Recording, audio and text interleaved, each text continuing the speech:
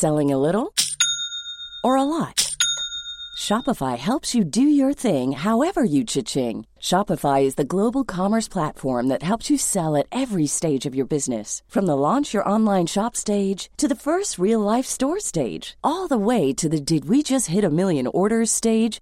Shopify is there to help you grow. Shopify helps you turn browsers into buyers with the internet's best converting checkout. 36% better on average compared to other leading commerce platforms. Because businesses that grow, grow with Shopify. Get a $1 per month trial period at shopify.com/work. Shopify.com/work. Hey, it's Ryan Reynolds, and I'm here with Keith, co-star of my upcoming film, If, only in theaters May 17th. Do you want to tell people the big news?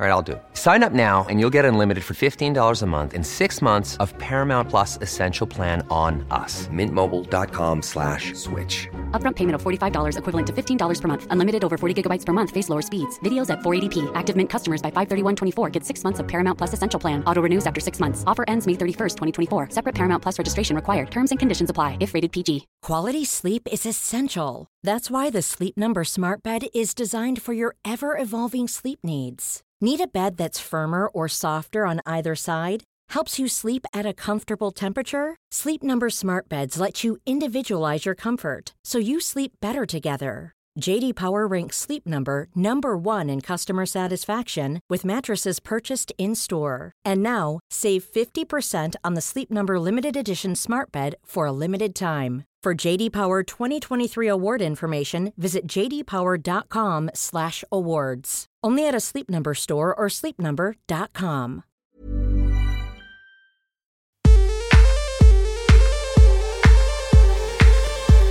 Hello, I'm Sophie Ellis-Bextor and welcome to Spinning Plates, the podcast where I speak to busy working women who also happen to be mothers about how they make it work. I'm a singer and I've released 7 albums in between having my 5 sons, aged 16 months to 16 years, so I spin a few plates myself. Being a mother can be the most amazing thing, but can also be hard to find time for yourself and your own ambitions. I want to be a bit nosy and see how other people balance everything. Welcome to Spinning Plates. Hey, how are you? It is I, your host of Spinning Plates podcast. I am getting increasingly loopy with my introductions to the podcast. You're not find.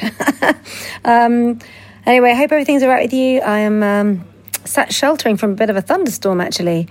We've had a bit of a heat wave, and now the rain has come, and that's good. And talking of heat waves, when I interviewed this week's guest, lovely Thomasina Myers, who is the winner of MasterChef 2005, I believe it was, but also the founder of Oaxaca, among many other things that she gets up to, her cookbooks, her association with chefs in schools, helping children learn how to cook tasty, affordable food. When I spoke to Tommy, it was another very hot day. So you'll hear us talking about having hot thighs, actually. And we're not talking about cooking thighs. We're talking about literally our own thighs being warm. It was really lovely to talk to Tommy. I went round to her house to chat to her, and she was very, very open and warm and very candid, actually, about a period in her life she calls her wilderness years, where she sort of feels like she wasn't really sure what she should be doing or what she should be up to.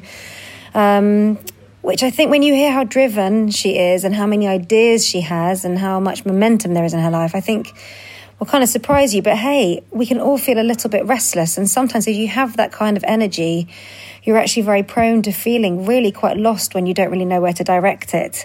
And I can definitely relate to that feeling of just thinking, I've got all this energy and I don't really know what it is I'm supposed to be getting on with in my life. She's also an example of someone where some of the women I've spoken to, they have their careers, they have their children, and then after having a baby, they sort of rethink everything. Whereas with Tommy, I feel like she scooped up her bubbas. She has 3 little girls, and I think they are aged, let me get this right, I think it is 4 and 7 and 9. Tommy will probably correct me with that when we start talking.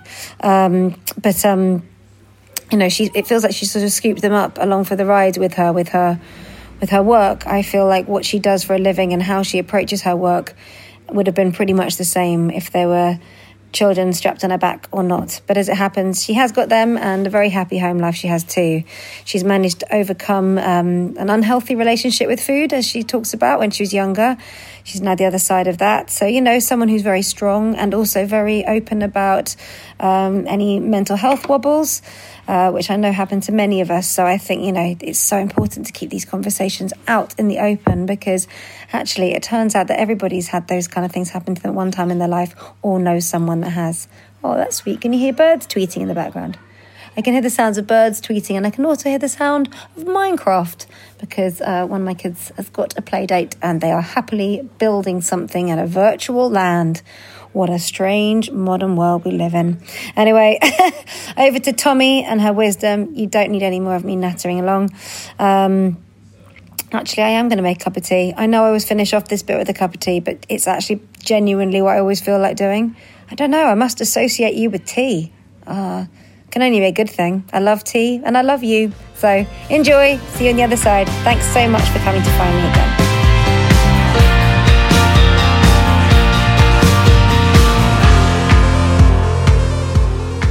Tommy, thank you very much for talking to me today. I should probably explain to people listening in black and white where we are. We are in your bedroom, actually, but we're socially distanced, just to reassure everybody. There's a good, even if I stretch my arm out, I won't be able to reach you. No. But we can speak, and it's a really hot day out there, and we've shut all the windows, so if we start to sound a bit parched, that'll be why. Slightly reminds me of a podcast I did with Violet, Claire Patak. I call her Claire Cakes. We did a live podcast we had an audience of 60 people in her cake shop in East London, and it was a day like this. It was so sweaty, and I just remember the sensation of my thighs slipping against each other. Oh, it was so hot. I'm sure I'll be able to replicate that very quickly.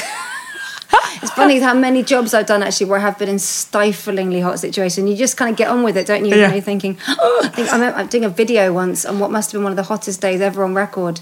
And we just, all of us, the whole band, just needs to be kept mopped down over and over again, and the makeup was all sliding off. And you look back and you think, that was actually really unpleasant. I mean, maybe in the cake shop it was quite nice, but definitely doing the video was not that nice. Just too hot. But at the moment, I'm not that hot right now. No, it's all right. It's all right. It's actually okay. I haven't reached that point. It's okay. We're doing okay so far. And when we got here, you said you've been cooking in the kitchen. Can I ask you what you've been cooking today? I have got some gooseberries poaching because I couldn't resist them in the market, but they've been in the fridge for quite a long time now. So I thought I'd better cook them. So I can't decide. I've got a couple of friends coming into the garden tonight to have a drink, and I thought I would make some fool or ice cream. Oh. So I'm trying to decide which, because I love both. I love a nice fool. Yeah. So I'd probably go for the fool, just because I think there's something so comforting and yeah. And then I'm getting really into chili recently. I've been doing lots of seasonal British, and then I suddenly had a change of mood this week, and I've got lots of aubergine. I'm doing a photo shoot tomorrow here for my new website. So I've been going through all my old cookbooks by this lovely photographer who's another working mum, Tara Fisher, who basically built her career up single-handedly, raised her kids, put them through private school. Really impressive woman. And so I was looking through last night all my old cookbooks by her, thinking I could use some of that photography. And then I found this amazing Sichuan aubergine recipe, so I'm going to do that for supper tonight. Oh, that sounds good. Yeah, lots of chili and kind of, lovely gunky Chinesey Sichuan pepper. All the stuff that gets stuck to the pan will be extra good. Yeah. We've been eating quite a lot of spicy food at home actually as well. Yeah. But something tells me that will be really delicious. Because it's we should probably get the kind of coronavirus chat out the way really. How have you been finding everything during lockdown, because presumably you've still been working all the way through it? Yeah, so I mean the really lovely aspect of it was that so 3 days a week I do Oaxaca, and that's tearing around the restaurants around the country, around London, and a lot of work inside, which is really fun and lovely, but spending so much time at home has really released a kind of inner creative, and it's been really lovely cooking a lot all the time, and I've done more social media than I have ever really done, because I find the juggle of running the restaurants, having my column, the children, it's just a lot, and so I've always found social media kind of falls down a bit. I've had a bit more time to do that, and it's been really fun. Although the trouble with the social media is you go on it and then you always then think, my God, they're doing so much more and they're doing it so much better. But I try not to deal with that, because I think I'm in my 40s. I should be grown up enough to deal with that. Yeah, and also it's probably not the case. And anyway, it's fun. It is fun. If you just focus on what you're doing, I find that is a really good maximum in life. And I've always found it with my recipe writing. I try not to, when I'm coming up with recipes, I try not to gaze at what other people are doing. I just focus on what crops up in my head and what I feel creative about, and then that's normally the best way forward anyway. So lots of cooking. I'm one of the cliche sourdough makers. We have a mother in our fridge at the moment, so we're also making sourdough at home. Yeah, which is so satisfying. It really is. And that's been my favourite lockdown thing, to chow around my neighbours and give them a loaf of sourdough and kind of say hi on their doorsteps. That was good. And also our local school, I was giving the teachers sourdough. So I think at the beginning I made it really obsessively, I was making 2 loaves every day or every other day. I've just calmed down a bit now. I think real life is starting to kind of creep back in. Yeah, but it's interesting because what you're saying about that desire to cook at home, I mean, obviously cooking is your day job, but it's actually also just how to nourish a family, how to spend time together, how to feel like at the end of a day, no matter what else you haven't done, you've managed to achieve making a meal and a really tasty meal to sit down. Because I know in our house, we've been cooking loads as well. Richard's been doing loads of amazing recipes. I think it's just a way to channel that energy. Yeah, and it's fun. It is there. I know some of my girlfriends don't enjoy cooking as much, and some of them really love it. And I think if you love it, basically if you're greedy and you love eating, then at the end of it, you get delicious food, which is what you want. And then the process of it, I find really calming. And, there's something really lovely about listening to the radio or having the television on in the background or chatting to someone, having a drink if you want to, and just pottering around in the kitchen, creating, essentially. Yeah. So, I think it's great. And the generosity of it as well. I mean, when you say you're taking it around your neighbours and going to the school and seeing the teachers, there's a lot of ways to show appreciation and affection for people and when you cook them something to eat. Well, hospitality, I'm reading a book called Zootopia, which is about how we feed ourselves in the future. It's quite heavyweight, so I've been going through it fairly slowly, but it is a brilliant book by Karen Steele, and a lot of it is how society has changed over the thousands of years. But essentially, food is what we survive on. Without food, we die.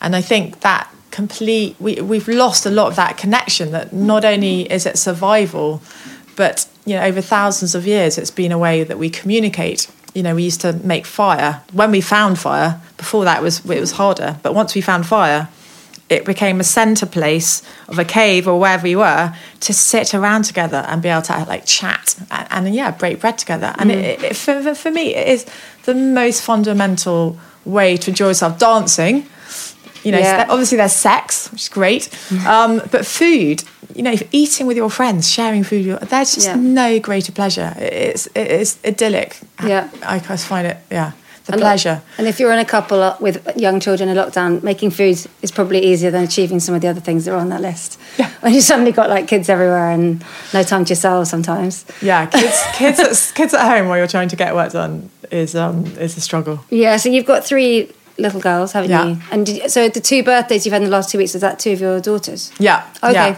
Yeah. So we had a 9-year-old party and a 4-year-old party. When I say party, I've tried to make it as much party atmosphere as possible. Yeah. But we did fun stuff. We kind of made our own pizzas, and we did kind of throwing the eggs. And then, frantic hand washing after that, with their, 6 people we were allowed in the garden. Oh, that's sweet. So that was quite good, actually. Yeah, we've got my husband's lockdown mission was clearing. He filled 3 skips of detritus from the garden. Wow! Over lockdown, single-handedly. Skips? Yeah, that's actually a large amount. Yeah, so that kept him quite busy. So our gardens actually was perfect for egg throwing competitions and stuff like that. I think the focus on home and doing big sort-outs. This morning, actually, before I came to you, I was organising the big pile of stuff we've got for charity shop and putting it all in different places, and I'm really looking forward to being able to move it on now, because I did so much clearing and sorting and polishing. I ended up dusting things that haven't been dusted for about a decade, I think. Yeah, which, by the way, I might point out, it's really good for a couple of days, and then after about a month, it kind of looks the same as it did before that anyway. Yeah. I feel like 10 years dust and 2 weeks dust doesn't look massively different on a shelf, but maybe that's just me. And a comment on my own, I don't know, my state of my house. So we should probably talk a bit about life before lockdown, really, because so obviously food and cooking is something that's been your day job. Since around the time of MasterChef, or was that the time when it really is it something? When I was reading up about it, it seemed like MasterChef was a sort of simultaneous moment where you thought, actually, this is the thing I really want to do. Yeah, that was definitely a catalyst. Although actually, even going back before that, I spent 3 months in Ireland at Ballymaloe, which is a lovely kind of gentle cooking school in Southern Ireland, and I'd always cooked. Like, from the age of 6, I used to find playing at home, I just couldn't do it. I was really bad at it. I used to get really jealous of my brother and sister who'd spent hours really happily playing with the dolls and stuff, and I just end up causing trouble and being in trouble. So I used to just sit by my mother and stir pots with her and learn how. I was really fascinated by how she could make quite humble ingredients taste really delicious. She had this clever knack. So I was always really into it. And then all through childhood, trying to earn money at school, I used to earn pocket money by cooking for their friends. And really, when you were that young? Well, yeah, it was just anyway to get some cash in. Yeah. Like, my parents had very little cash, so I was kind of, and I really loved it. I mean, so how old were you when you were doing that? When you were cooking? Well, like 13, 14. Really? I mean, I really did. That's very entrepreneurial. Well, I just really loved it as well. It was kind of, it was also, I think, we had my childhood felt quite tense and difficult and not that happy looking back. And I think cooking for people was that way of getting praise. I think that was a really kind of quite crucial part of having a bit of attention and having praise and being made to feel special, because I think I probably didn't feel that special in other parts. So there's definitely, and I think probably when you talk to chefs and cooks, there's quite a big aspect of that. I think, that lovely warm feeling you get when you put some lovely food in someone else's tummy, and that kind of love you get back from it is quite a lovely, if you're a people pleaser, yes. I guess. But equally, I was at St Paul's in a day school in London, which is super academic, and my father, who had totally failed to make money, had always said, come on, you've got this brilliant brain, you need to earn loads of money, then you can do whatever you want. And so I had this kind of pressure, both for me and the school, and I guess for my parents, to use your brain. And so I spent almost, I definitely buckled, after leaving school. I buckled under all sorts of pressure and failed to get into Oxford, really screwed up my degree, and, generally things started kind of falling apart.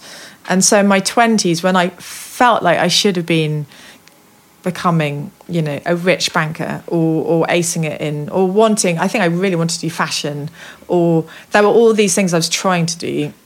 And cooking always, in those days, cooking wasn't cool like it is now. And so you either are like a kind of butch chef in a kitchen. I mean, I didn't even know any chefs, to be honest. And restaurants, there weren't as many. We never ate in them anyway. Or there was that kind of, boarding school girl doing a kind of, doing a bit of season in a skiing lodge and doing her own catering. And I just didn't really identify with either stereotype. And I didn't really see... So cooking as a career I never really even thought it was possible, really.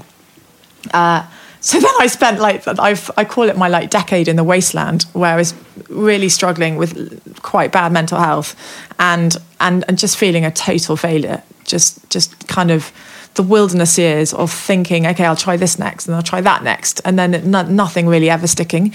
And then I was in a fashion show. I was in a catwalk show with for a kind of countryside charity, and I was there with Clarissa Dixon Wright, who was one of the two fat ladies and I used to love that programme. And she was so reverent, but also really bright. She'd been the youngest woman to the bar at age 21, and yet had kind of given up law for cooking. And so I remember, backstage being made up and her just saying, my God, if you love food, what are you doing? Why are you wasting your time? You should be cooking. And no one had really said that to me before. So how old were you when that was? 26, okay, I think. And she phoned up Drina Allen, who ran Ballymaloe, and got me bumped up the waiting list. And literally 2 weeks before the beginning of a term of this school, they phoned up and said, you've got a place if you want it. And I went off with my Citroen 2CV, green and white stripy roof. I mean, the Irish used to love me. They just laughed everywhere I drove. I was the laughing stock of Ireland, basically, in my little 2CV. But I went and I had this really magical 3 months, just creating and cooking and learning.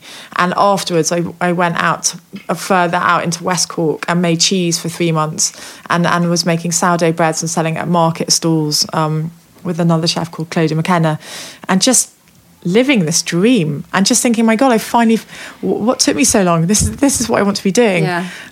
So that was really magical. And it was a couple of years after that I did MasterChef, because I don't think I identified.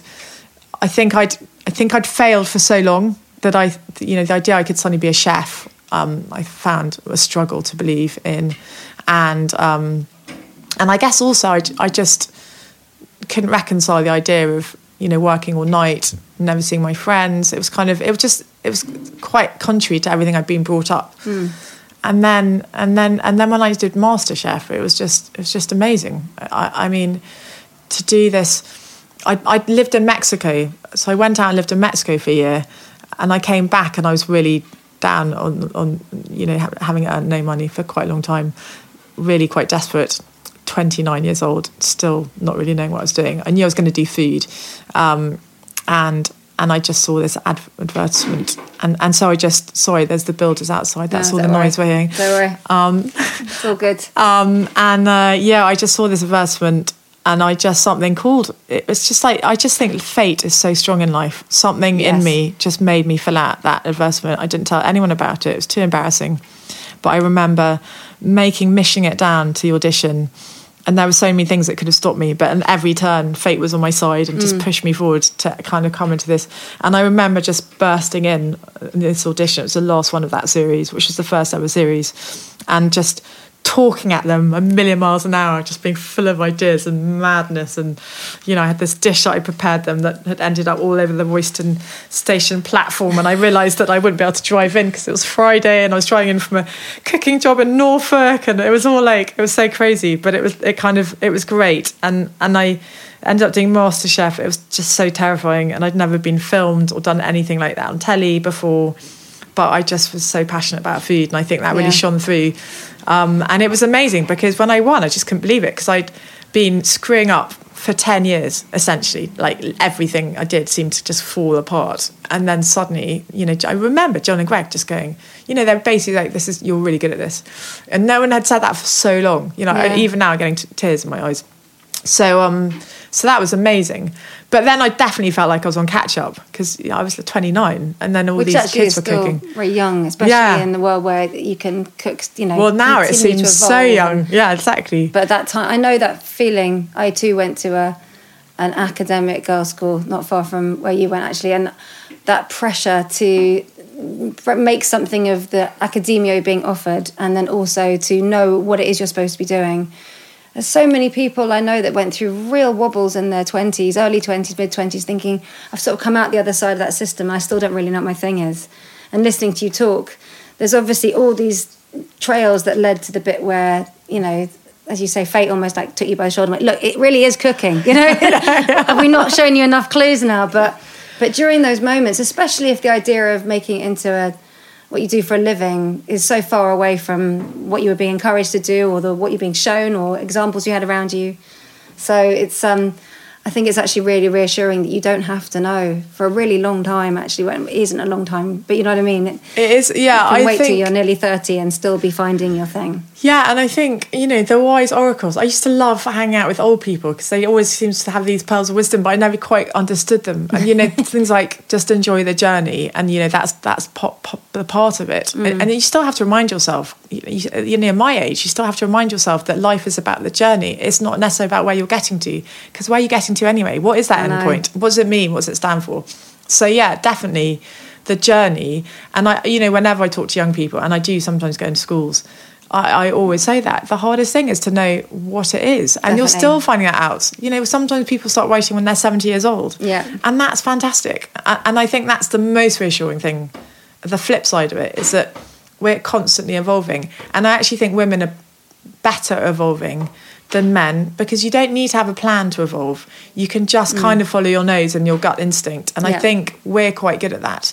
And I think, and listening to your gut instinct without necessarily having it all like laid out.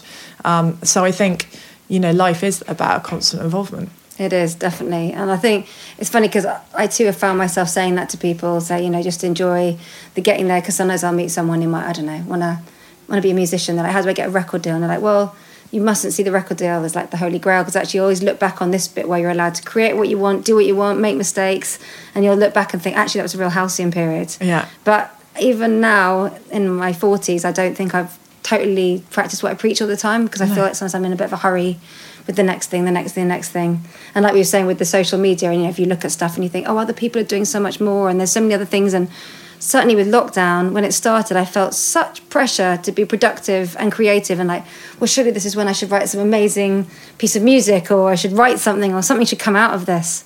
And being able to just relax and think, no, it's actually okay if we're just getting by this bit, actually. Yeah, because you are just getting by. I mean, the lockdown just was insane. Just the exhaustion of like tidying the house, cleaning the floor, you know, mopping after 3 messy kids, or, you know, more, and just keeping the ball going. It was, even that. I did definitely, you know, I've got a few girlfriends who've got no kids, and I did definitely sometimes find myself looking at them just thinking, God, they're the clever ones.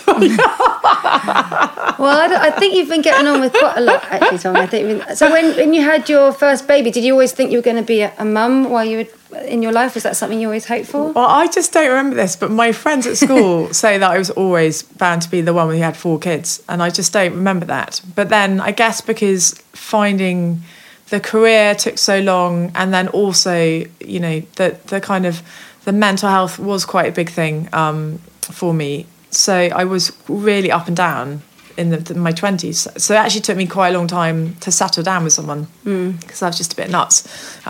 So then I think that put, you know, babies on the back burner a bit. Yeah. And then, you know, and then I met my business partner. We started doing Oaxaca, and then I was really busy doing that. So then, you know, Mark and I didn't meet till, I guess, I was definitely in my 30s. And I was also living, I remember a lot of my friends were settling down when I was living in Mexico. And I didn't really know why I was in Mexico either, but it's just one of those gut things you do where you just... And now it's such a big part of my life, yeah. You know, I loved the food. I went travelling there when I was 18, and something made me go and run a cocktail bar in Mexico City and live there for a year. So that sounds like a lot of fun. That was quite a lot of fun. Yeah, Mexico City is a lot of fun. So yeah, I think I've lost my train of thought completely. Well, I was just asking you about, I suppose, if you always thought you'd be a mum, and then so you're already running Oaxaca. So when you met Mark, your husband, because I have to make differentiation between your business partner Mark and your husband Mark. So Oaxaca was already established at that point, was it? You'd already been running. We had. I think we had just started it. Or we were starting it.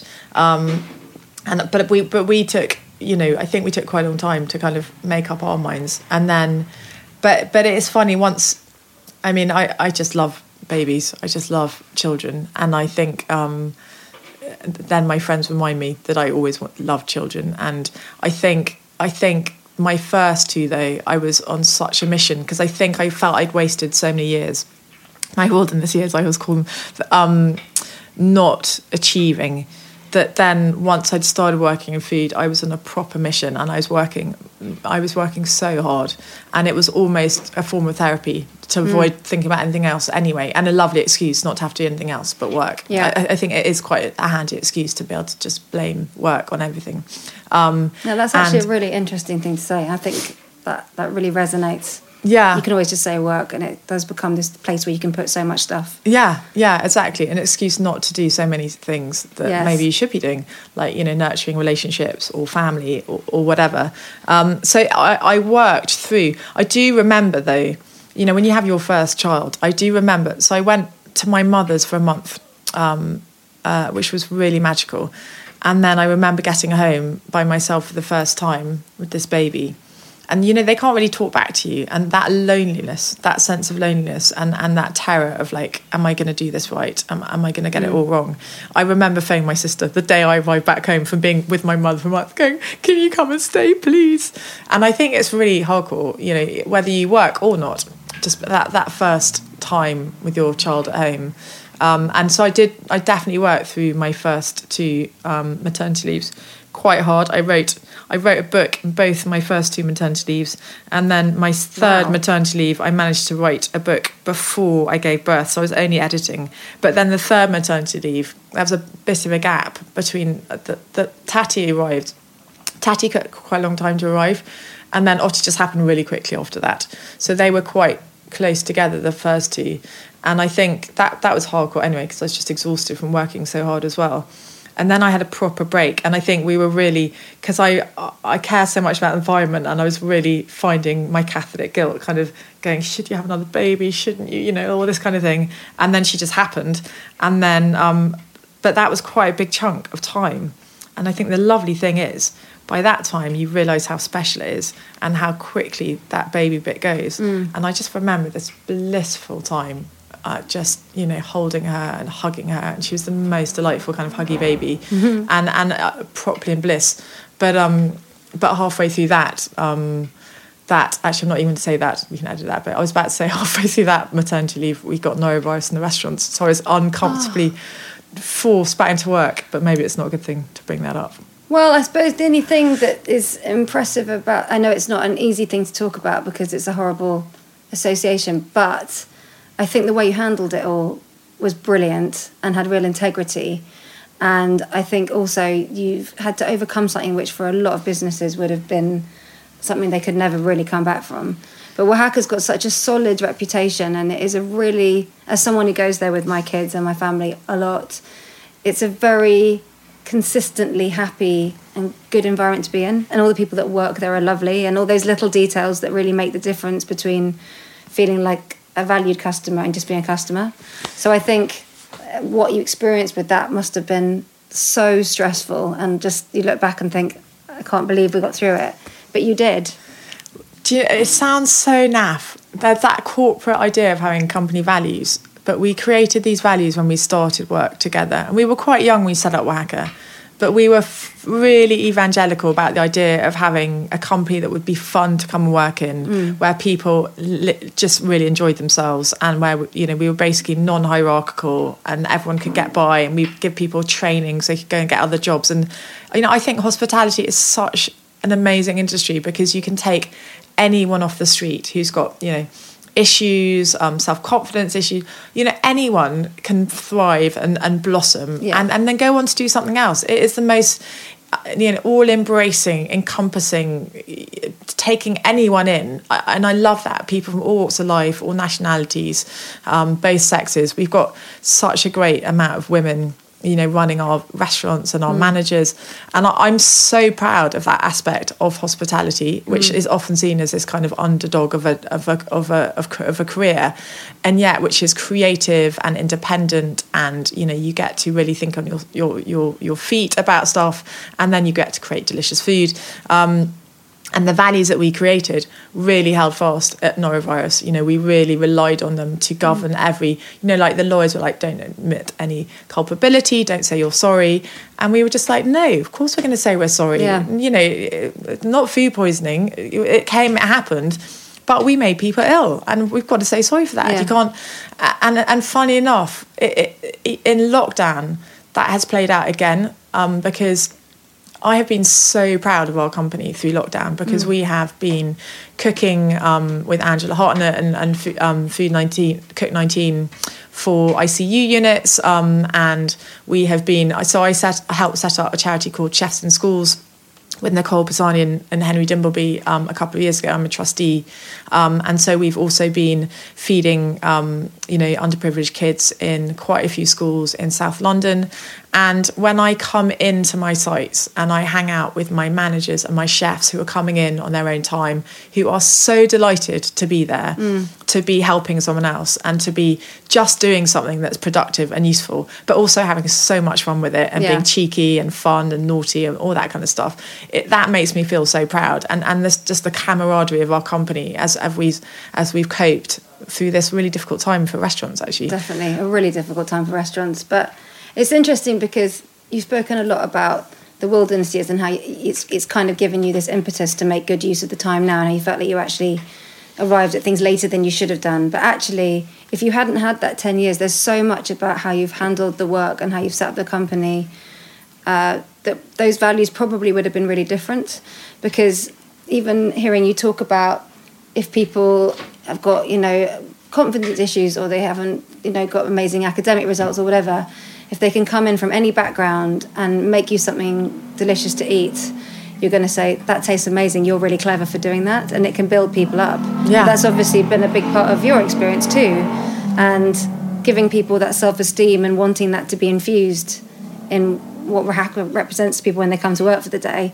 It probably wouldn't have happened in that way if it hadn't been something that was so significant to you. Well, I definitely think that, looking back, when life gives you knocks, and I think very few people go through all of their lives without any knocks. Yeah. But maybe some people get the knocks later on. But maybe actually it's quite useful to get knocks quite early on, because you're right, it does shape you, and it definitely makes you think more, probably in a different way. And I think that's probably quite a good thing. I think so. I mean, it's horrible when you're going through it. It's the pit. But I think there's also something quite good about not being afraid of it all going wrong anymore, because you've had it happen. Yeah. And that's one of the things that experience can give you, isn't it? You think, okay, I've literally had every... Nice motorbike canvas. You feel like you've had like every worst case scenario, and you got through it, and it was okay. Actually, it's not very nice, but it's okay. You do get through it. And I think, I kind of definitely think that it's a weird thing to even hope that with your kids that they have these sort of peaks and troughs will be the thing that they kind of need to go through, and you're not going to be able to protect them from it, but actually it'll end up being hopefully something where they'll learn quite a lot. The things that make them. I mean, all the teachers, that's the first thing they say, is teach them that mistakes are fine, because that's how you learn. You learn through your mistakes, don't you? You just hope the mistakes are, not going to completely take you down. I know, exactly. And I also, I don't know if this is normal, but I spend a lot of time, I don't know if I get cross with the kids about something, or if I'm in a bad mood or a bit distracted with something, and then I'll kind of go back later and say, I'm really sorry about that. But I feel like now they just think that I'm always going to come back and say the sorry. So sometimes, especially with my older ones, they'll be like, I was waiting for you to come back in half an hour and say, actually, it's fine, you can do that, I'm sorry I snapped at you. They've kind of built it in now as a sort of like, what's going to happen? Mom deserves the best, and there's no better place to shop for Mother's Day than Whole Foods Market. They're your destination for unbeatable savings, from premium gifts to show-stopping flowers and irresistible desserts. Start by saving 33% with Prime on all body care and candles. Then get a 15-stem bunch of tulips for just $9.99 each with Prime. Round out Mom's menu with festive rosé, irresistible berry chantilly cake, and more special treats. Come celebrate Mother's Day at Whole Foods Market. One size fits all seemed like a good idea for clothes. Nice dress. It's a t-shirt. Until you tried it on. Same goes for your healthcare. That's why United Healthcare offers a variety of flexible, budget-friendly coverage for medical, vision, dental, and more. So whether you're between jobs, coming off a parent's plan, or even missed open enrollment, you can find the plan that fits you best. Find out more about United Healthcare coverage at uh1.com. That's uh1.com.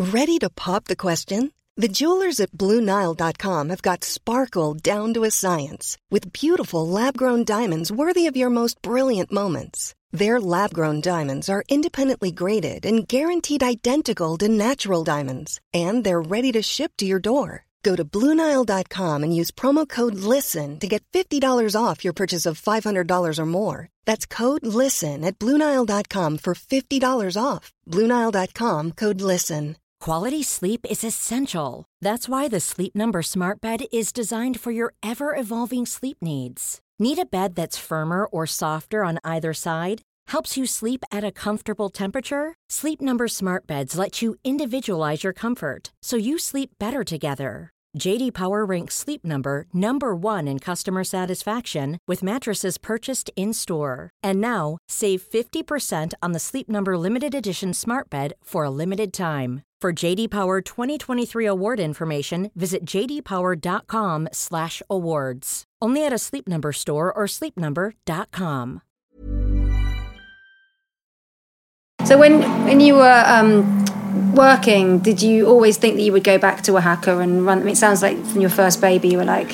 I actually, so in those maternity leaves, I had breaks from the restaurant. I stayed in touch with them, and I still talk to my business partner all the time. But what I was still always doing was writing and doing recipes, and then just generally, I find myself getting involved in projects. And at the moment, I'm going, in my house through lockdown, just coming out of it. I've gone through a period of wondering if I'll ever work again. Am I the type of person that actually produces stuff, or do I just, will I ever be able to produce anything again? You get those kind of moments of doubt, and then I look back over the kind of crazy things I come up with. Like, we did a thing called the Pig Idea, which was essentially we reared 8 pigs in Stepney City Farm on allowable food waste, and then we had a big banquet. We slaughtered 6 of the pigs and fed 5,000 people in Trafalgar Square. I did it with Tristan Stewart. And it was basically to shine a light on the fact that after foot and mouth, the government and then the whole of Europe banned swill as an industry. Right. So instead of recycling our food waste, which is the most ecological thing to do, we just chuck it out. Although now we are composting some of it, but the best way to do it is to give it to livestock. And then obviously the flip side of not giving food waste to livestock is that we're cutting down the Amazon to feed livestock. So the great thing for me about lockdown is that so many people are starting to think about these issues, about where our food comes from, and because we do not have enough, we will not have enough food to feed everyone the way we're going, unless we stop eating so much meat. I eat meat. I love beef. Actually chicken and pork are more harmful at the moment to the planet than beef and lamb, which are really good ways of locking in carbon. You put out cattle to graze on grassland, not in kind of big shed feedlots, but actually on grassland, and they're really good at sinking carbon and keeping that carbon in the soil. So they're actually quite ecologically friendly to have a bit of beef every now and then, not like a whole load of it, obviously. But also just in terms of how we manage our soil, how we look after it. Because great civilizations died out overnight pretty much by complete soil erosion, wearing down their soil, intensively farming. And, they did that in Palenque. I remember this amazing trip I did to Palenque. And the head of the archaeological department in Mexico City flew out to show me around the ruins with my parents. It was so cool. And Tati was like 9 months old. And he said, we'd done carbon analysis, and they basically chopped down all the trees. They were building the pyramids, they overused, they had a population explosion, and they ruined the soil, and they died out after, having ruled for 1,000 years, they died out after about 20. And, we just, these patterns we see, and I don't feel like doom and gloom about it. I feel like this hope that every single one of us has such power just on how we eat, because food and how it's transported, how it's grown, uses more energy and more water than any other industry. So then if we all just have a bit of kind of excitement about, yes, I can do this, I can eat more vegetables, I can buy locally, I can go to my local market. Yeah. And that is helping save the planet. It's helping save species. It's helping to protect the rainforest. And we can all do it. I think there's a real empowerment about that I feel, everyone can get behind, because I think so much of life is disempowering these days with technology and huge corporations and the rich getting richer and the poor getting poorer. So much of it feels disempowering. Yeah. But I think food is such a political thing, and that's why I'm so endlessly fascinated by it. And I guess, now that I'm talking to you, the idea that I'm not going to come up with some other project is just so laughable, because the moment I start talking about this stuff, I feel so passionate about it. Yeah, I'm not worried about your projects, at all. There's not even a glimmer of worry about that. I was actually really thinking about that, because I think as a consumer, I would like there to be more disclosure about what's in season, and when you look at a menu, for there to be more information about where the where the eggs have come from, where the meats come from, where your vegetables, because I think most people don't really give a lot of thought about where their foods come from or whether it's local or not. And sometimes, when you go to buy your local, go to the supermarket or get your delivery, whatever is convenient for most people, because not everybody has time to go around, farmers markets and things. Just having it where it goes like, if you just want to see the seasonal options that are local, just click this, and then that just shows what's available. Yeah. I'd love that. Or in a restaurant, if they go, sorry, we've marked here because that's actually not free range. I mean, you don't even know half the time where things have come from. You don't know. Don't know. And then the difficult crux of it also is that we pay very little for our food. And yet we pay a lot for our food at the same time. So at the checkout, we pay very little, but then the NHS, which we pay for in our taxes, has huge billions and billions. It's a third of the NHS budget is now diet-related disease. A diet kills more people now than smoking-related disease or alcohol-related disease. It's the biggest killer worldwide, and that's in developed nations as well as developing. So people, and this country, the link between coronavirus and diet is quite bleak. We eat more ultra-processed food in this country than any other nation in Europe, and yet we think it's allowable. This country blocked banning glyphosates, which is a chemical we spray on our fields, and also big companies spray it on wheat after they've picked it to dry it quicker so they can process it quicker and make more money. And this idea that the people in charge of making our food are governed by profit and nothing else. Glyphosates have been linked to Alzheimer's, to dementia, to diabetes, to cancer, to so many diseases, and they tried to ban it across Europe. And I just think at some stage we've got to realise how crucial is the food that we put in our body, how we treat the soil, and how linked it is to life, to the rainforest, to species, to insects, even the earthworm. We're losing all our insects. Without the earthworm, our soil is nothing. So it's all linked. And that, again, it's not meaning to be depressive. If we can all take more interest in how we eat and what we eat and more pleasure in it and allow ourselves time for it, and maybe this whole, technological revolution where we get more robots, some people say we'll only work 4 days a week because there won't be enough work to do. Well, maybe that's a good thing. Maybe we'll spend more time going to fields and picking food ourselves, or going to the markets, or just preparing a meal, because also being able to cook. And that's one of the work that Chefs in Schools does, which is this amazing charity, is it teaches kids about food and how to cook, because it's so enabling. If you don't know how to cook, and you also live in a flat that's been designed badly, that's got no proper kitchen in it, then that's really disenabling to be able to feed yourself. But you can feed yourself really cheaply if you do know how to cook and how to make an onion taste delicious, and how to make some black beans taste delicious, and feed yourself with nutritious grains, and not rely on really expensive. No, when you say it sounds like such an obvious thing. You wonder why it's not just a really stable part of the curriculum anyway, that to make it so people can feed themselves well.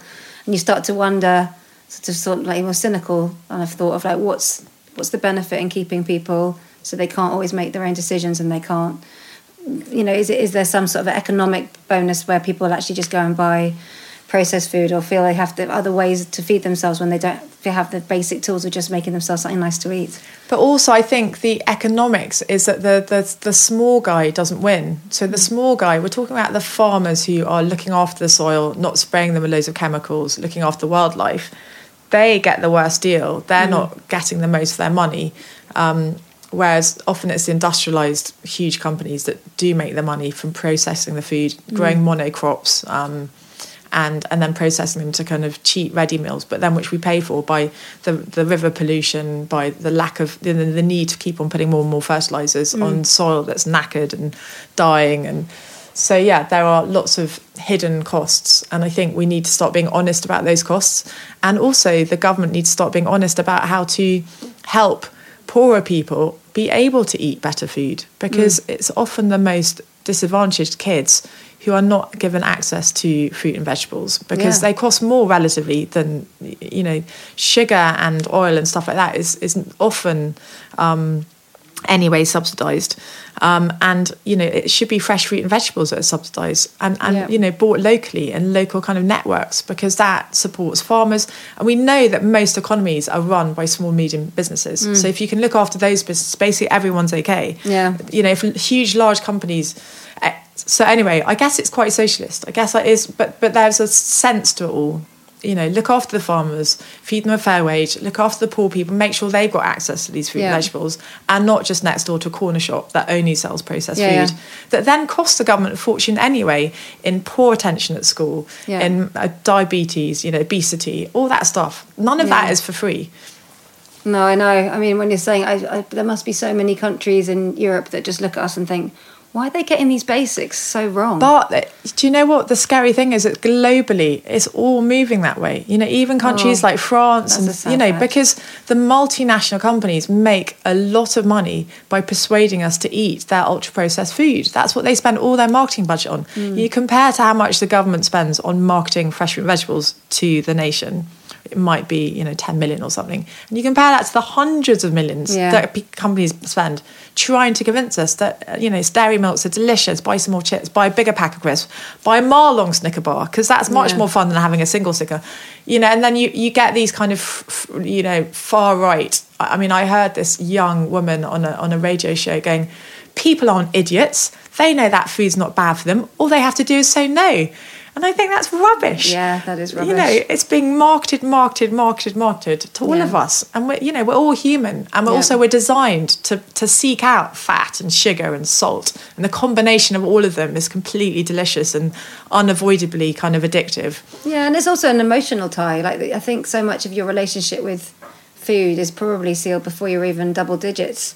So if you were given those things as a kid, then there's like a emotional resonance, isn't there, and a comfort in that. And you develop a taste. You lose your taste. It took me ages for the Golden Arches not to have a sort of Pavlovian I'm hungry response just from looking at the Golden M. It was crazy. It's way, over a decade probably from when I actually stopped eating McDonald's. Yeah, no, totally. I just totally had that hold over me from when I was tiny. Yeah, and still when I'm tired, the first thing I do is reach for junk food. There's something comforting about it. It tastes delicious. Of course it tastes delicious. There's a reason why they're making billions of pounds of profit.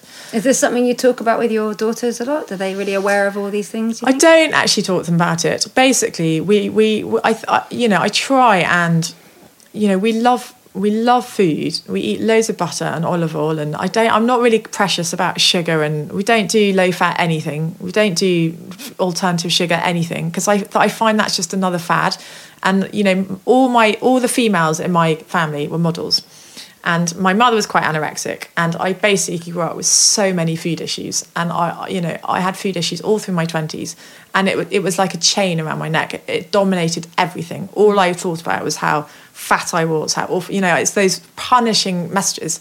And I'm completely free of it now. And, I eat crap sometimes and I don't, but generally I feel better when I'm eating food that is delicious. But I eat whatever I want, whenever I want, no rules. And I don't want my daughters to have any rules or any, and I'm sure I'll give them some issues. And I'm sure, stuff you hand down without meaning to. Definitely, yeah. But basically I don't. No, I mean, we actually just don't eat processed food here, so they don't even see it. But, once they go to university, they'll probably have a field day. They'll be like, wow, this is great. We never had this at home. Yeah, it's bright packaging and everything. Yeah. Very exciting. Because Oaxaca's a very sort of family place. Was that something that was there before you had a family, or do you think that that's sort of grown with the company as you've also raised your...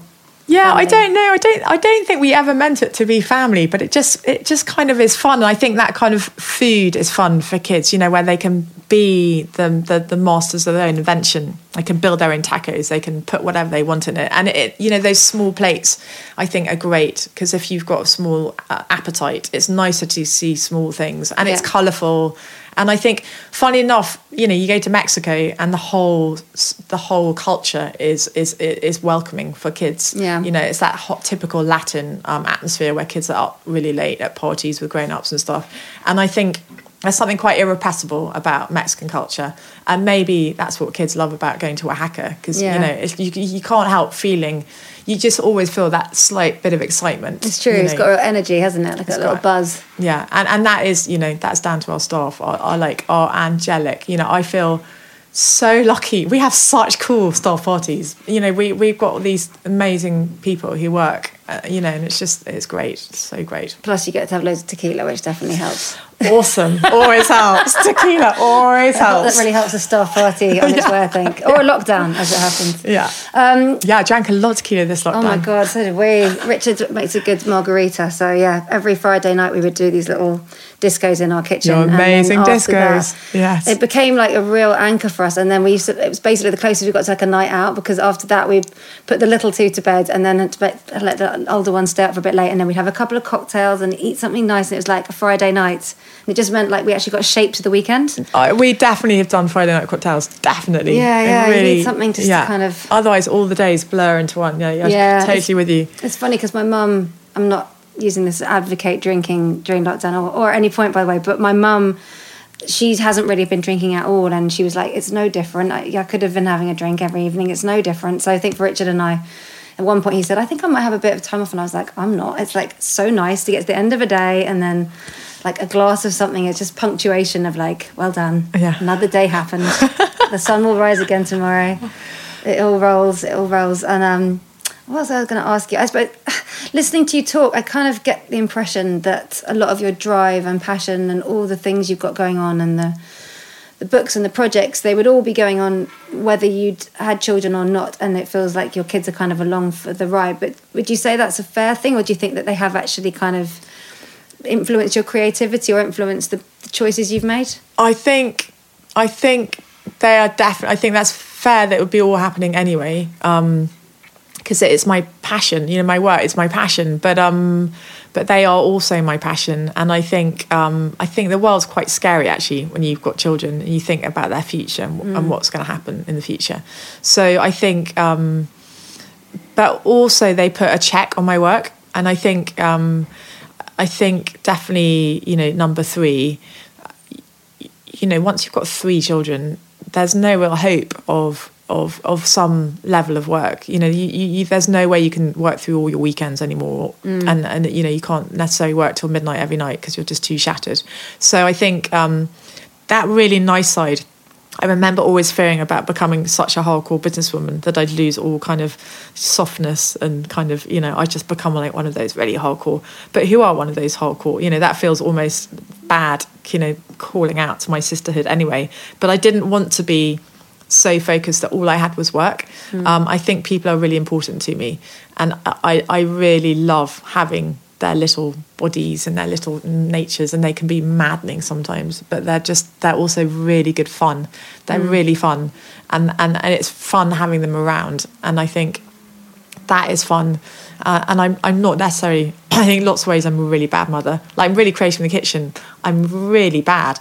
Any of the lockdown school projects, I mean, shoot me. Oh my God, same here. So rubbish at being a teacher. So rubbish. But I did know that about myself already, so at least it wasn't a big revelation. No, exactly. I'm fully aware. I was fully aware as well. But, I think it's fun having them along the ride. And if I can make their lives fun in any way, and, I just, you just want them to be great people, don't you? Who kind of give a shit about the world as well. Definitely. But also keep having fun, because in the end of the day, we're put in the world for a short time to have a few children or not, and to have some fun. As my mother says, what else are we here for, really, in the large scheme of being a small planet in a big solar system? Yeah, well, also it sounds like when you were saying about your childhood, and that was quite serious, and you weren't always having lots of fun, it sounds like that's something that you really keen to rectify. No, I think whilst I knew with the lockdown thing, with the schooling thing, that when the wheels fell off that so quick, but I really hope that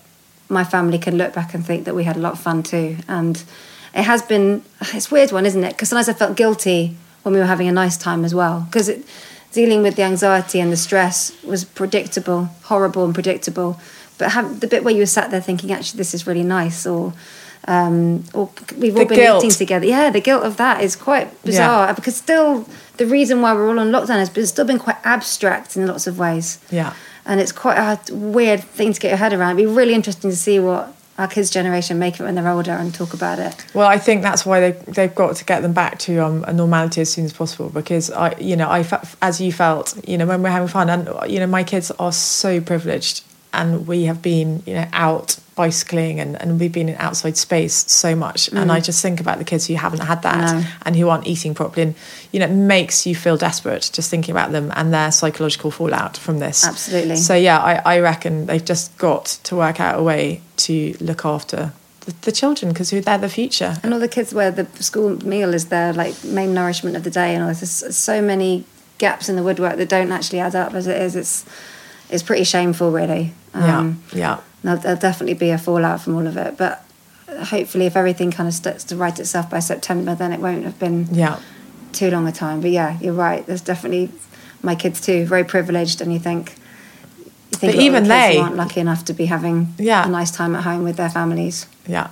That's a really. I'm sure that'll be something that'll come out again and again as conversations start to emerge and everybody starts seeing each other again, and whatever this new normal is that we're all kind of experiencing. But in the meantime, there does feel like a sense of community, comradeship, nurturing, looking after each other. I do think there has been so much positives. Yeah, that's true. Seeing it, localism and people reaching out for each other. I think that's been a really lovely thing to see. Yeah, I agree. And the fact that your instinct at the beginning was taking bread round to people. That's that in a nutshell, isn't it? Yeah. How can I reach out and say, I'm here if you need me, and here's some nourishment. It's something I baked in my own kitchen. That's lovely. It's a lovely thing to do. I could swap you some if you like. I'll give you some Richards to try some of yours. Oh, yeah, that'd be great. See how your sourdough. And then just dance. I can't want to be in your, disco. That's all I want to do now. It's just, really go nuts and dance. Oh, my goodness, I would love to dance. I would love to. I feel like we're getting quite... How are your thighs holding up? I'm definitely feeling a little bit of your... Cake shops, yeah. Oh, yeah, quite sweaty. Yeah. So you said you've had 2 birthdays during lockdown. So was that your oldest and your youngest? Yeah, so Tati turned 9. She's my eldest. She's a proper gourmand. She's hysterical. So last night she came down, not supposed to be coming down. We were having dinner, and Mark had got some sole from the market. And my nanny had cooked it Asian style. My nanny, who couldn't cook a single thing when she started a year ago, has become the most incredible cook. She follows Instagram, and so impressive. Anyway, she cooked this incredible Asian sole and greens and rice for them. And then we got the leftovers. So I made I break up the sole and put it on. And then I got my salsa macha out from the cupboard, which is this chili and peanut oil from Baja California. And it is insane on anything. And there we were ladling on our peanut and chili oil onto our fish and greens and rice. And Tati came down. Actually, Otti came down too, and that was quite hot, this peanut and chili oil. You probably won't like it, slightly goading them. It's probably too hot for you. And they both were like, no, I want to give it a go. And they're like, that's really delicious. I get such pride when they start getting all foodie. Yeah. So yeah, Tati's 9, Otti is 7, and then Isadora is 4 now. Newly 4. Although she's still the baby, obviously. Yeah, well, 4's still pretty little. Yeah. And I sort of tried to stop myself from asking if they're into food, because I thought it's such an obvious question, but at the same time, if you're cooking and eating as a family and stuff, it's still a big part of anybody's life, even if it's not what they go and do for a living as well. Well, the amazing thing about kids is you do realise that they all eat differently anyway, and they all have different tastes, and so then they're definitely not perfect. And I think it's a really easy thing for mothers to beat themselves up about how they feed their children and whether they're eating healthy enough. And I think you just do your best. But I definitely was very conscious about introducing as many different flavours to them as early on. And I'm not very good at giving them options. I'm afraid they get one option, and then if they don't want to eat it, I'm quite hardcore about that, because I feel they need to try things, and they do have to eat green vegetables. But they love green vegetables, actually. Because they are delicious. Yeah. But green vegetables that are boring aren't delicious. So if you give a child some overcooked broccoli with no seasoning and no butter or oil or lemon juice on, of course they're not going to like it. But if you wilt some greens in a pan with garlic and oil and a bit of salt and squeeze of lemon juice, you know, hey presto, delicious. And you know, I think the same with French dressing. My kids will probably eat pretty much anything as long as it's doused in French dressing. So I think kids are like infantilized a bit with food. I 100% agree with that. You know, and if you're fed chicken nuggets and chips all the time, that's all you're going to want to eat. Whereas I think they should be experiencing as many flavours as you eat. You know, why should they just get a kind of really limited range? I think also you should never cook your kids something that you wouldn't want to eat yourself. Yeah, totally. I don't like if people do that. They'll make some cobbled together mess of a meal and go like, there you go. And you think, well, would you be happy if someone gave that to you? Like, what? No wonder they're not very excited. Yeah, exactly. Is there something that you find is like a real like surefire family here? Have they got like a favourite thing for all three of them all love? Well, I mean, the homemade pizza is really fun, especially when we've got the sourdough starter to go. But I mean, we have treats. We definitely have treats. I'm trying to think. I mean, fish and chips are great. Fish tacos they love. So we've had to make quite a lot of fish tacos since Oaxaca's been shut because they really miss the fish tacos from Oaxaca, which they love. But I still completely get it wrong. Like the other day, I made some kind of. I was definitely using up some leftovers, which normally are always delicious. I love using up leftovers. But this one, you know, everything was in a pan. And then I found some tomatillo salsa I'd been testing a new recipe for. So I stirred that in too. And then I'd forgotten that the andouille that I put on as base to give it some extra flavour and protein was quite spicy. And the whole thing was so spicy. And Tatty, my eldest, just was overtired. She had a total meltdown. She screamed for half an hour about how disgusting it was. By which case, of course, the other two were no way going to touch it at all. It was like a Friday night. We were supposed to be all sitting down together and having a meal together. It was a total disaster.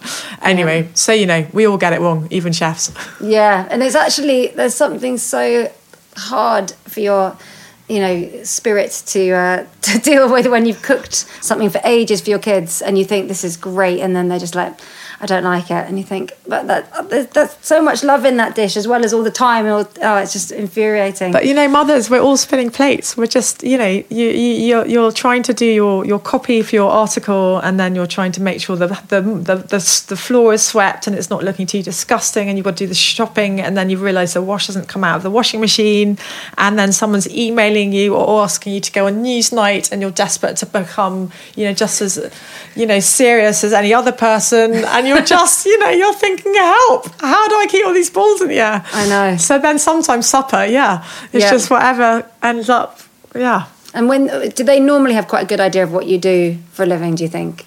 They get told by their friends, I think. I think my three are quite gormless in some ways. Like, we don't really have the news on much in the background because I always listen to it on the radio.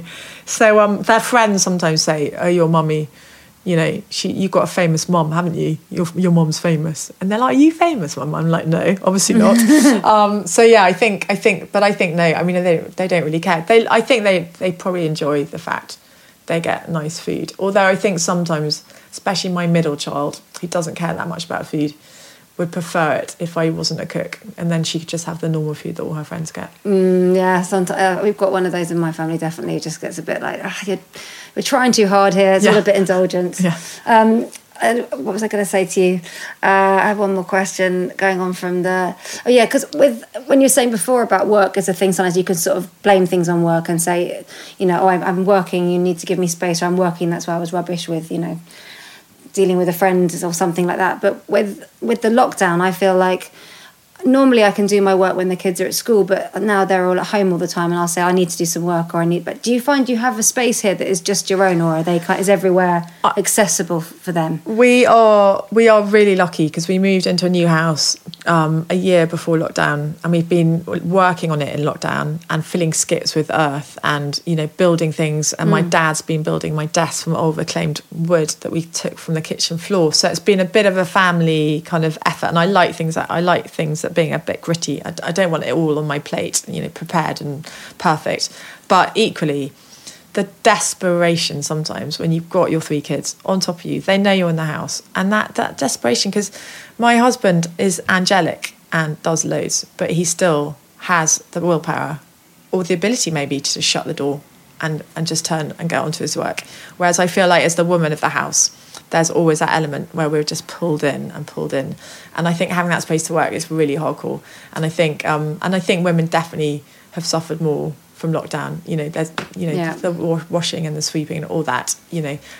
Mark does loads, but I still feel, the women share is quite massive. And then trying to keep a work life going is quite hardcore. Yeah, I think I read something someone put up probably on Instagram or something saying like men tend to have an office or somewhere they go to do their work, whereas the women are trying to do it all from the kitchen table. And for me, that was like, yeah, that's completely it. And in our house, Richard's got a little studio, so the dynamic has always been that when he goes into the studio, that's his space. Yeah. But I don't have the equivalent at home, and I've never really needed it specifically because I always come out and do my work elsewhere. So not having that has been I really struggled with it. The lack of headspace was something it took me weeks to sort of try and find a way to give that a space. I just couldn't do it. I found I cycled a lot around Regent's Park. Oh, really? Just for something to get out and do. Get out. And the girls would stay here when you did that, so you could actually have some time to yourself. Yeah, but I'm really lucky. I've got this precious. lovely nanny who lives with us. So that was total sanity being restored. Yeah, you need a bit of that, don't you? Yeah. And actually that's something I think I need to sort of carry forward, really, just trying to find a way to get that balance a bit better. But I mean, at the moment as well, like this morning, my 11-year-old he's written a little screenplay and he wants to do a film. The 8-year-old was dressed as Sonic and wanted me to do his face paint so that it matched the rest of his costume. And they were just getting really cross with me. I said, I've got work to do. They just couldn't really get their heads around it. Like, you keep saying that every day, you've got some work. Come and do our projects. But I think it's really good for children to know their mother works. I love I say to them, who's going to pay for our next holiday? How do you think we eat lovely food? And why do you think you've got nice bedrooms? It's because I work. And, I could not work, but then all these lovely things might go away. And I think it's a really good lesson for them. Yeah, but also I think you're going to be a very calm mum when they get older as well, because if they do have the equivalent of your wilderness years and they just need to go off and do their own thing and have little adventures, you're going to be like, yeah, thumbs up. Hope so. Crossing fingers. Definitely. Did you have an idea of what kind of mum you might want to be? Do you think you're the sort of mum you thought you'd be? I mean, I love that. My parents were actually really, they were hardcore in some ways. They always expected me to kind of achieve a lot, but they were also brilliant giving me freedom. And so I was allowed. Were they both working parents? Yeah, they were. Well, my mum stopped working at some point, but basically I was not given curfews. They trusted me to come back when I wanted to, when I was going clubbing and stuff like that, because I loved dancing. So that was really good. It meant I never really went off the rails in those kind of teen years. But so I would hope that I would be like that. But we laugh. We've got this kind of character in the family, which is the lioness, because when I don't get enough sleep, I can get really grouchy, and I find Saturday mornings are my really, really worst time of day, because you've got through a really punishing week often, and you get to Saturday, and you've probably gone to bed too late on Friday, definitely probably drunk a little bit too much, and then it's Saturday morning, and it's full on. There's no kind of framework of school or like homeschooling, and then everyone's kind of going, rah, rah, rah. They're probably overtired, everyone's overtired, and that's when the kind of grouchy lioness comes out at me, and I start roaring around the house, and I hate that about me, but at least now it's become a bit of a joke, and sometimes Tatty will just say to me, Mummy, do you think you ought to get a bit of sleep? And so I know now what to look for, because that's obviously not cool, and it is amazing once you've had some sleep how much everything is better. Oh yeah, I mean there's a reason why you can torture people by denying it. It's like an immediate thing, isn't it? I think low blood sugar and not enough sleep are the two things. If you can sort those balances out, then the world is a much happier place. And actually yesterday I was in a really bad mood, just sort of finding everything a bit snappy and a bit annoying, and then Rich and I went out to do a couple of errands, and I sort of started to perk up and had a coffee. I felt much better. And I was laughing about something. In fact, you probably won't find it funny, but basically we were queuing up at the post office, and everything now has got your 2 metre thing, so the queue's going for ages. And I was like saying, this is a really good ride. It's quite a long time to queue for it. Once you go on it, it's really good. Like pretending we were in a theme park ride. This to me was very, very amusing. And then Richard went, it's really nice now you're in a good mood. And I was like, that just totally killed it. Now I'm not finding anything funny anymore. So I don't know if you're the same, but when I get in a good mood again, don't comment that it's happened. Just appreciate it and let it be. I don't want to know. Yeah.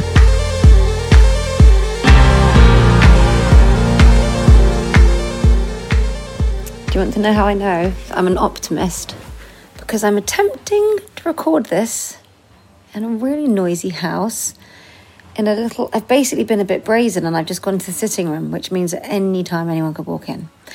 Anyway, did you enjoy my chat with Tommy? I think she was so brilliantly candid and open, and sometimes I walk away from chats with people and then a load of other questions pop into my head afterwards. And that's what happened with Tommy. I had all these questions and I thought, did I ask her enough about the things she was listening to, the podcasts about sustainable food and sustainable farming? Maybe you guys are interested in that. I have to make sure you have that information. But also she talked about her issues with food and how she'd overcome them and how she used to have really big problems with food and she's worked through it. And I thought at the time, it's tricky, isn't it, when it involves mental health? You don't really want to push too hard with things because they're private. However, I thought afterwards, if I just write her an email and ask, she can say yes or no, can't she, about whether or not she wants to talk to me a bit more about it.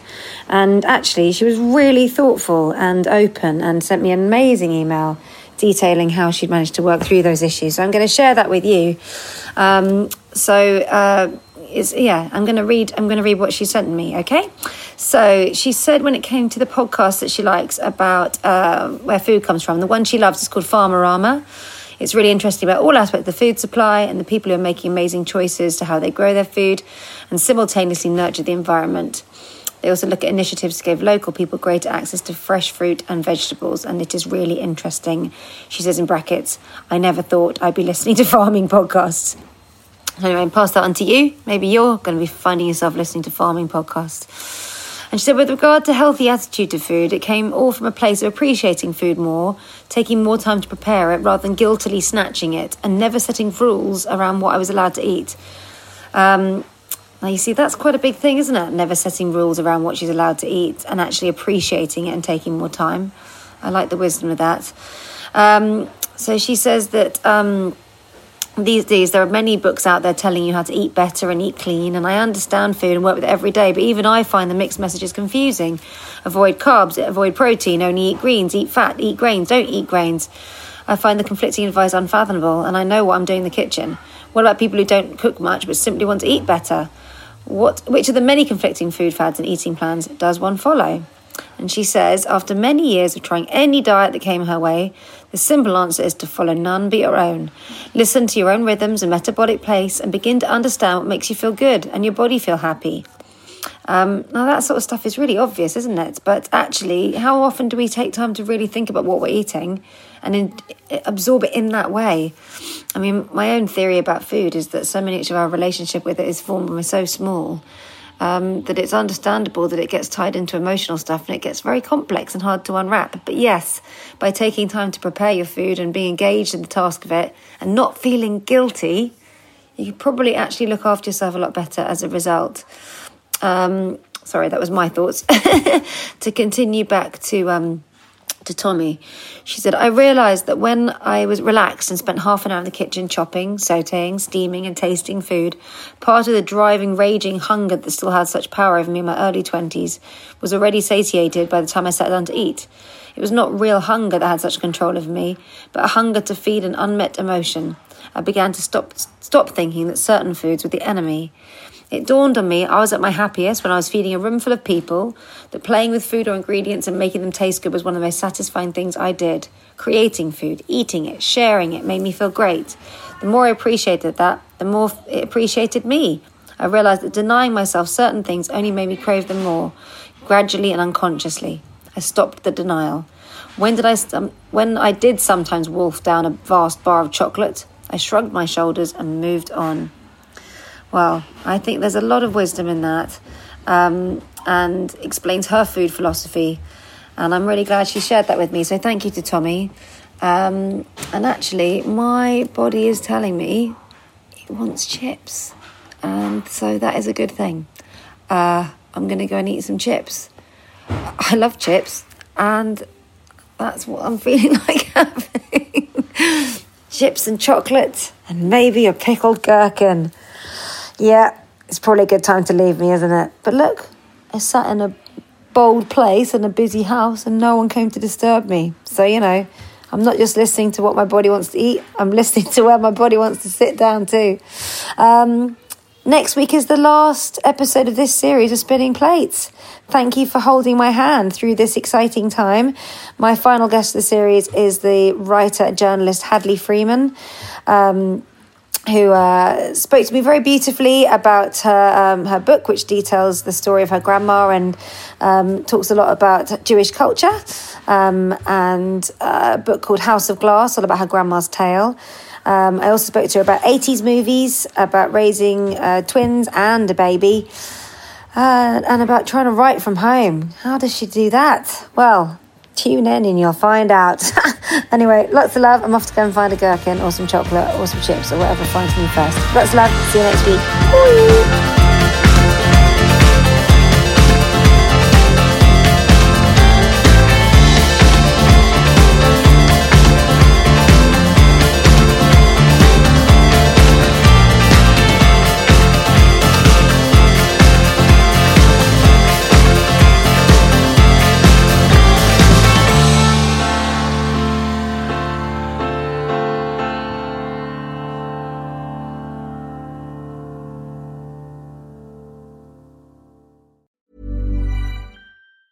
Mom deserves the best, and there's no better place to shop for Mother's Day than Whole Foods Market. They're your destination for unbeatable savings, from premium gifts to show-stopping flowers and irresistible desserts. Start by saving 33% with Prime on all body care and candles. Then get a 15-stem bunch of tulips for just $9.99 each with Prime. Round out Mom's menu with festive rosé, irresistible berry chantilly cake, and more special treats. Come celebrate Mother's Day at Whole Foods Market. Hi, I'm Daniel, founder of Pretty Litter. Did you know cats tend to hide symptoms of sickness and pain? I learned this the hard way after losing my cat, Gingy. So I created Pretty Litter, a health monitoring litter that helps detect early signs of illness by changing colors, saving you money and potentially your cat's life. Pretty Litter is veterinarian developed, and it's the easiest way to keep tabs on your fur baby's health right at home. Go to prettylitter.com and use code ACAST for 20% off your first order and a free cat toy. Terms and conditions apply. See site for details.